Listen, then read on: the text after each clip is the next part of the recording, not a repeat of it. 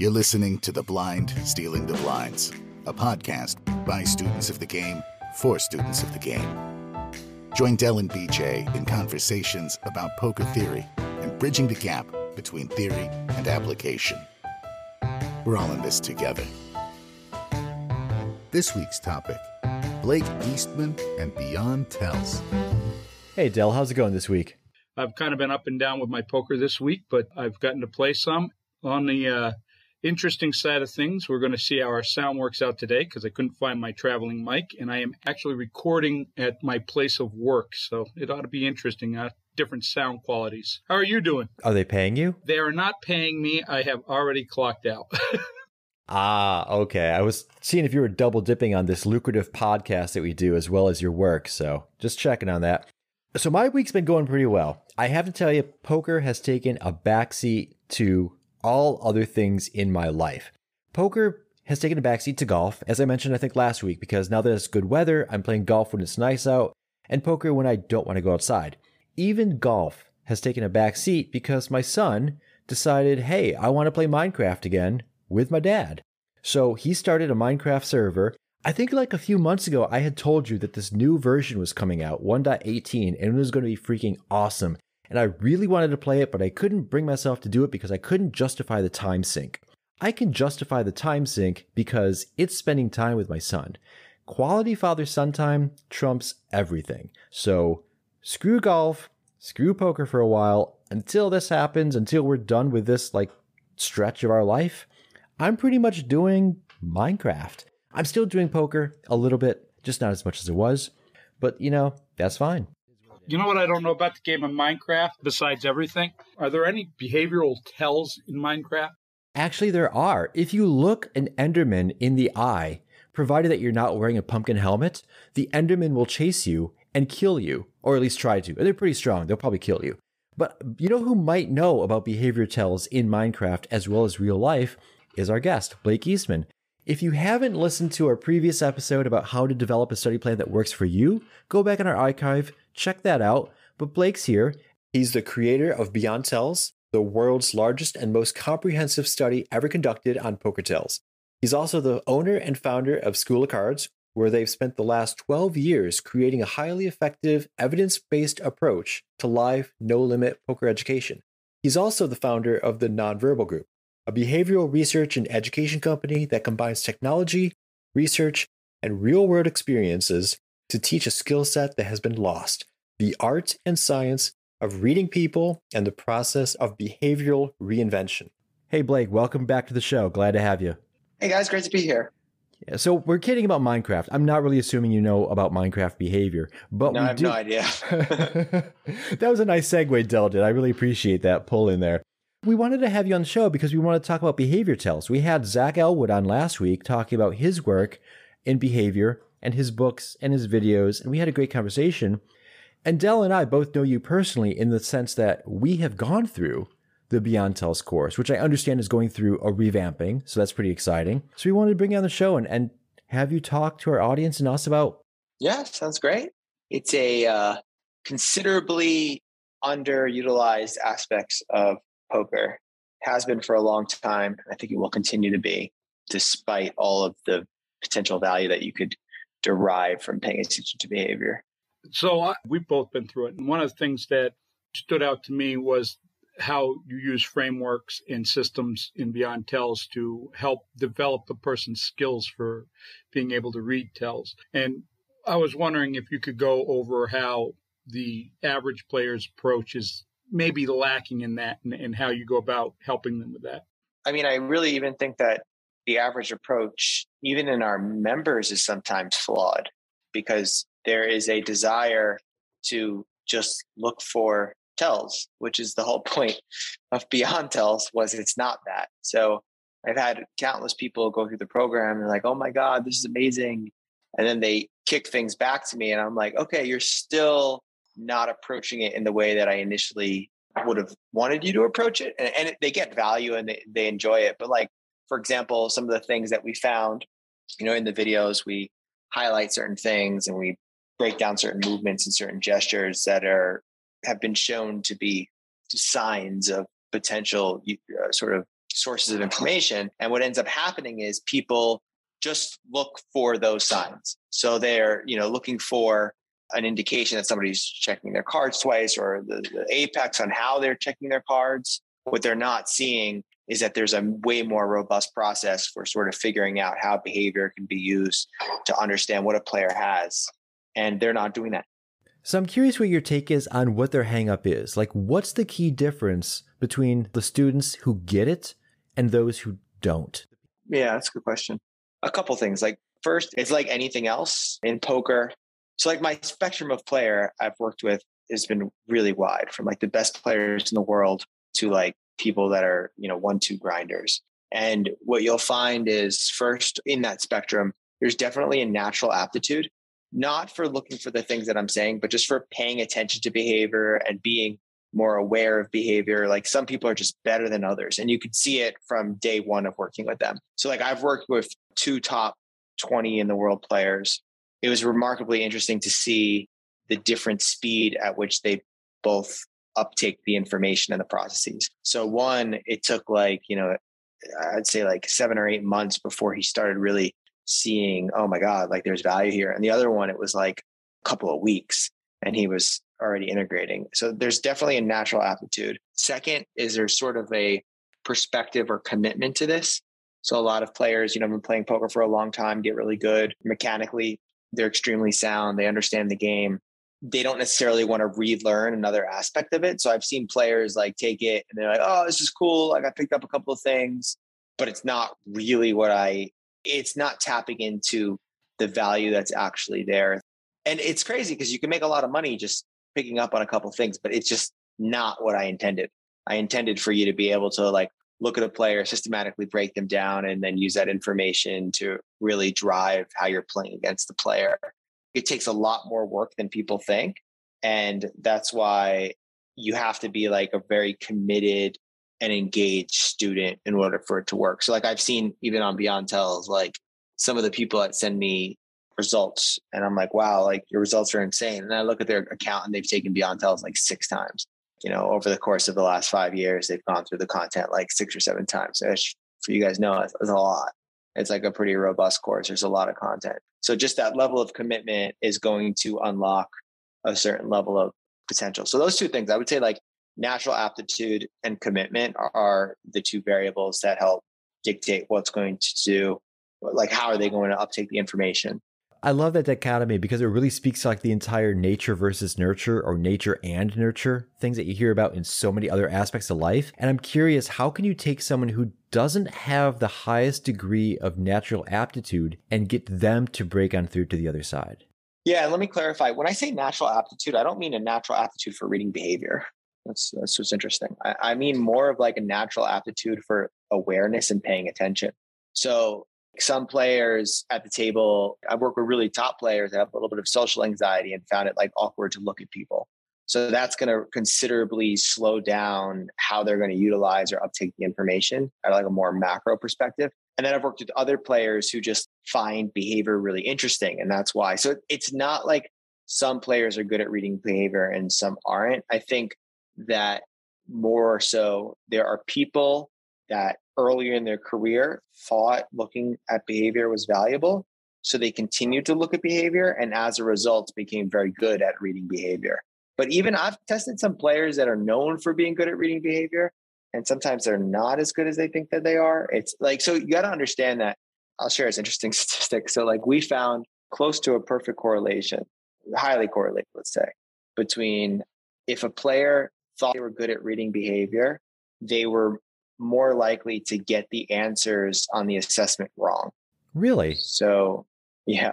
And, in Beyond Tells, in the first week of the training, we have questions like, do you use tells in your game? Like, how good do you think you are? Like, blah, blah, blah. I cross-referenced that data with the accuracy of their assessments. I did this a while ago, like 2 years ago.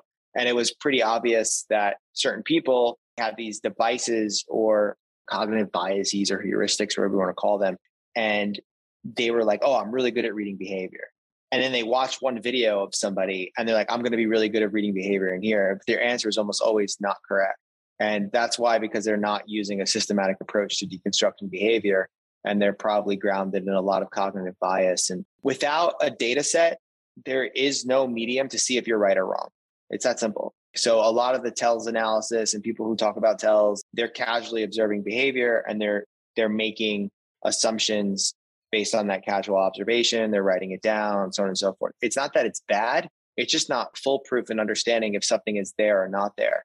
That's why beyond, like from a research perspective, if I show you a player who's played 350 hands and you could look at every instance this person has raised and notice variations in it, it's like, okay, there's something there. Whereas I can watch a TV show. I spoke to a client recently.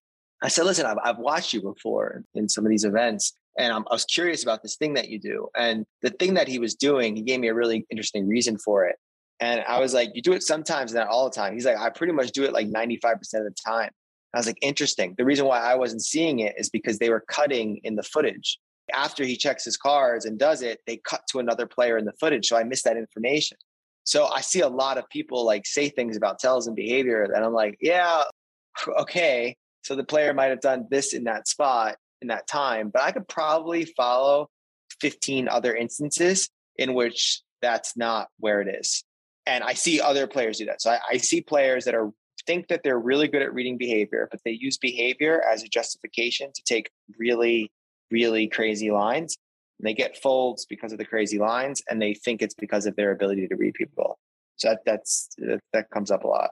Yeah, that's one thing, Blake. That's one thing that I love about the Beyond Tells course is that, we all know poker players are amazing at rationalization, and we can talk ourselves into believing whatever we really want to believe. But despite that, you have scienced the heck out of this stuff. It's like The Martian when he scienced the bleep out. Yeah, it's a good book. Yeah, you have scienced the crap out of behavioral analysis and behavioral tells. So you take that bias out of the equation by virtue of having all these data sets and crunching through them all and providing a framework. So that's the one thing that I love about it. I know Del has something he wants to say as well. Well, yeah, I mean, I think that one of the things that I think simplifies a lot of what you're saying is when I first started doing Beyond Tells, what I thought about was this, that everybody's looking for the Oreo cookie tell. That tell isn't always there, but behavior always is. So it became something that was able to supercharge my game when playing live in the sense that I'm looking for those behaviors, not necessarily a tell. And when there's a deviation from the base behavior, that's when I start trying to look at what that means in that individual.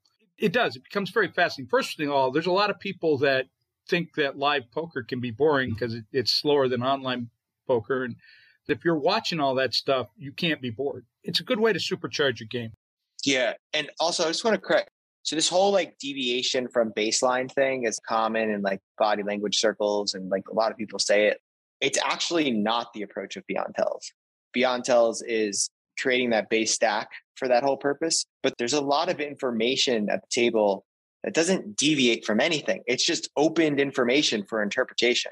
And the reason why I say that is I found players that just so want to validate and spend so much time validating what something is or what something means. And it's like, why? Like, use the behavior to drive your own aggression. We're all aspiring to add aggression into our game, right? Like that's something that everybody should do. So behavior could sometimes, I guess for some players, it's toned down. But even for the most aggressive players, when I'm working with a hyper aggressive player, I'm not trying to reduce their aggression. I'm trying to fine tune it.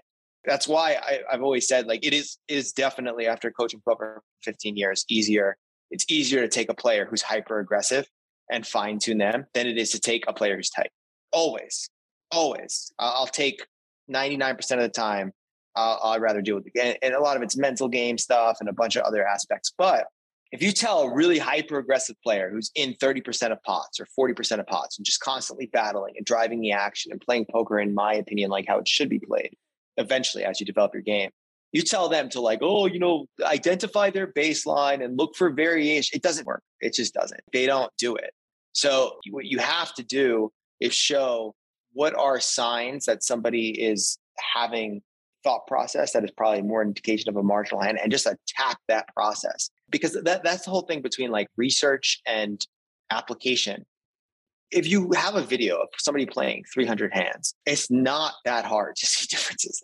Like you just sit there and you're like, oh, that's interesting. And there's all these methods that you can use, right? That we've used, but it's really not that hard. Like Any intelligent player, sit down with 300, like pick a walkthrough in Beyond Tells, sit down, a cup of coffee, and just watch every time they check their cards and what they do after. And even somebody who is not that aware of behavior will be able to see, oh, wow, there's differences here, right? Like there's subtleties, there's distinction, so on and so forth. So the trick is like systematizing what are the differences at a broader population scale and applying those methodologies. So like, for example, like it's pretty concrete and pretty clear at this point that I talk about like strings and threads and Beyond Tells. So articulate it here because we're not seeing video, but like if a player checks their cards and then spends 5 or 6 seconds thinking and then reaches for their chips and then executes a bet in a cavalier style. And that takes like 8 or 9 seconds, right? And they do that.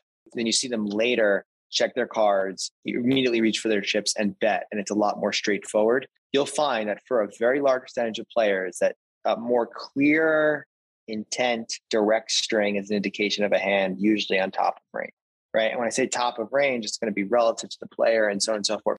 But those type of ways of thinking about behavior is going to open up a lot more access than being in constant search mode for behavior. Unless you're playing a home game, and I've done that, work with players where we deconstruct some of the biggest games in the world over months and then attack, that's one thing. But if you're sitting down at 2-5 and the player does a subset of behaviors that indicate that you're marginal and you're sitting there with, whatever hand, let's say 5-4 suited in the cutoff, it's like, just give them the rate. There's this fine balance between trying to find information versus utilizing information. And that's something I've learned from the players that I said were wrong. Like they kind of taught me that like they're wrong a lot of the time, but they're so confident in their breed that they go after. So if I just fine tune that a little bit, I could create like a savage attack style of a player. And that's kind of what I've been leaning towards as the way that I've been starting to teach this skill set, if that makes sense. It does. It does. So you've mentioned like the number 300 a couple times, 300 hands. I want anybody who's listening to get an idea of just how immense Beyond Tells is, because 300 hands doesn't even begin to cover Beyond Tells. You've got a huge database of hands. Do you have any idea how many? I'm doing another study in 3 weeks. That's a good question of actual hands checked. We're probably over 40,000 hands. And when I say hands, it would be the individual player checking their cards. So not of the interaction, but like of a player checking their cards. If you're sensitive to Beyond Tells and you're good, the metric is you should be able to tell in 3 hands. So when you watch a player check their cards and watch them play 3 hands, you should be able to tell if they're a good candidate for tells or not. If you're not using it right. Like I can usually tell in one. Like just in one hand, I'll be like, all right, this guy's a good person to pay attention to. This guy's not. This guy, or here's where you should look, or here's where you should not look. And then also, like the course doesn't even get into it can get so interesting at a higher level. Like if you watch like a super high roller bowl or any of the players playing some of the biggest games in the world, it can get so fascinating because they have the same things, but they're just more nuanced.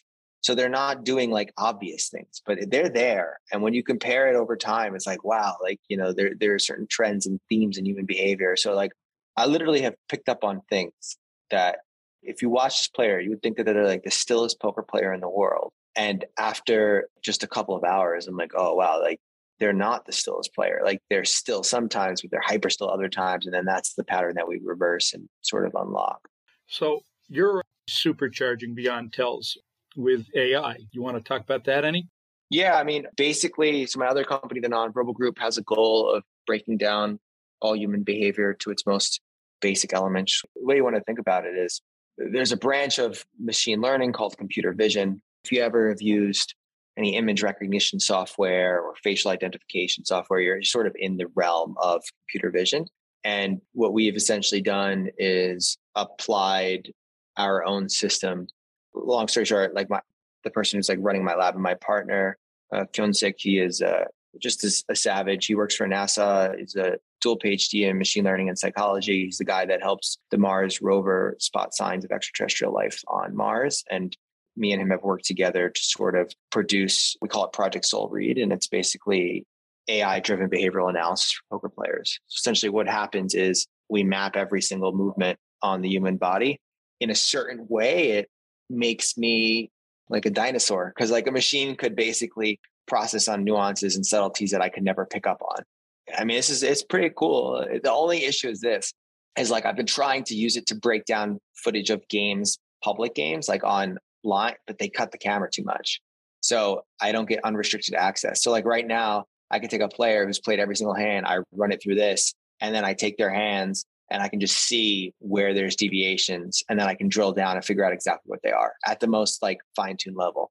Now there's a lot of noise that you have to like sort of parse and filter, but like, yeah, it's a foolproof way for finding tells. Like I was looking at some stuff yesterday. It's like wild. Like we map every single movement in the hand. There's been all these complications that you have to work on. Like you got to pinpoint what's your right hand, what's your left hand, right? And then you got to account for if somebody else's hand comes into the frame. There's all these nuances that you would never in a million years think about. And most of the challenge has been the hands. The face has been relatively easy as a method for calculating. It's super cool. I've really enjoyed that project more than anything else that I've done thus far. Think about it. If we shoot at 30 frames per second, that's 30 rows of data. And then in terms of columns, it's like 80 or 90. It just produces this massive data set that can be really cool to look at. But really what you're doing is you're filtering out noise and just looking for what's valuable. So it would have made my Beyond Tells initial thing so much easier.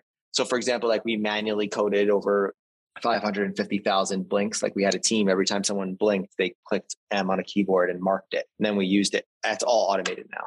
So like it's automated with the same level of accuracy so like I can do blink rate analysis just very easily out of the box. And before I had to do all these like manually process. So it allows us to basically unlock tells that we didn't even know existed.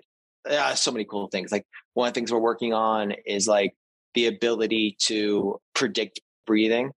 And the reason why is like when you breathe, like your shoulder slightly rises based on your breath. So we can predict like subtleties in the edge of your shoulder and how much it's rising and falling to reverse engineer what your breathing rate is. So to sort of figure out like, okay, you're breathing at 20 breaths per minute in those spots where people are like hyper still. They're hyper still, but they're breathing at different levels. And we sort of see that. And then there's also out of box method developed by, I think it was MIT, that detects variations in color in your cheeks that can be used to reverse engineer heart rate. So like there's all these like cool, like fun applications. Put it this way, like you come to a live class and I use that, I'll find every tell you've ever had. It's that simple, right? But like as far as real-time application, you know what you could do? You could pair this with like, you could play somebody heads up and pair this data set with like some of the AI stuff that they've done for heads up poker. And you could probably create a system that can predict bluffing with a very high accuracy in your opponent.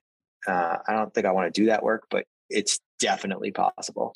So I'm curious, until I get my appointment to have a microprocessor inserted in my brain to process all this information, which is coming soon, how would I, as a Beyond Tells member, with this supercharged course that's going to come out, apply all of this new data to my game? I'm a data wonk. I love massive data sets. I mean, I work in data science and computer science, stuff like that. I love massive data sets. I'm trying to figure out how I could take all that really exciting information that you just talked about, where you could predict and observe all this behavior, to infer and deduce pretty much every tell that I've ever had in my life. But how would I do that at table speed?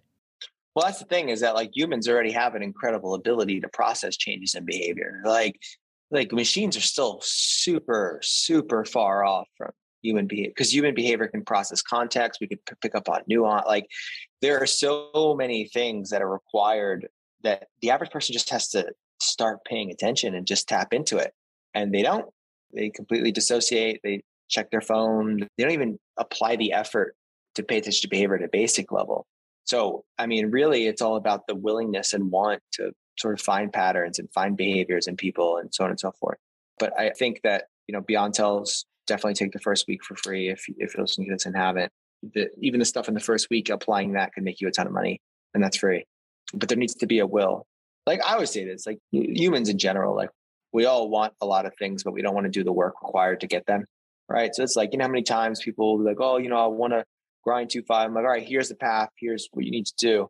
It's like check in like a month later. Oh, I haven't started. Like, okay. Like it's like anything else. Like it's just, you gotta want it. You gotta be interested. You gotta put in the work. And what's really cool is I've worked with some players that, been playing poker for 25 years, best players in the world, come to me and they're like the best students ever. They're like still curious. They're still interested. They still want to get better. They still have that hunger. They still have that drive. And it's like, all right, this is why they're the best and why they're going to continue to be the best. To bring this back to Minecraft, if I ever complain that I don't have enough time to resume my poker studies after all this is done, just remind me that I spent 2 hours this weekend strip mining a bunch of cobblestone, trying to find diamonds to make a full set of diamond armor, which, by the way, has no bearing on my real life at all. Yeah. It's still fun though. And also you put in work, you've always worked on your game. Yeah, but I mean, if I ever complain that I'm like getting lazy or slacking off, smack me upside the head with that reminder. Like, dude, remember strip mining in Minecraft. Get to this. Yeah. And also it's like, it's really hard. And in poker, it's tricky because it's like, sometimes it's nice when you're standing at the bottom of a learning curve. If you have a player who's been playing 2-5 and they've never really worked on their game or studied, it becomes really exciting to like, oh my God, there's like nuance in this game. There's patterns and there's all these things I can get better at. And you're getting better and better and better and better. But when the learning curve starts to even out, then it's like, oh, wow, I have to apply another 150 hours of work to get this amount more EV in my game. It's hard. You got to really pick what works, like what is going to be the most important thing to direct your attention to. And I think players struggle with that.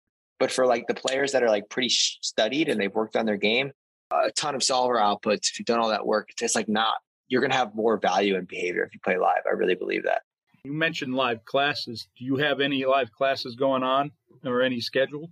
Yeah, we got stuff coming up in the beginning of June. We got a Beyond Tell study in June. We got some live classes in June. And then we have one more in October for this year. And then I'm not sure the rest of the schedule for next year, but definitely check out Beyond Tells, reach out. Our live classes are something that's truly special, especially for those of you who have already taken the course. Typically, I don't let people take the live course unless they've taken Beyond Tells, just because it's just like a waste of money. Like I want to see how you're applying the skill set. I don't want to see just what your tells are kind of thing.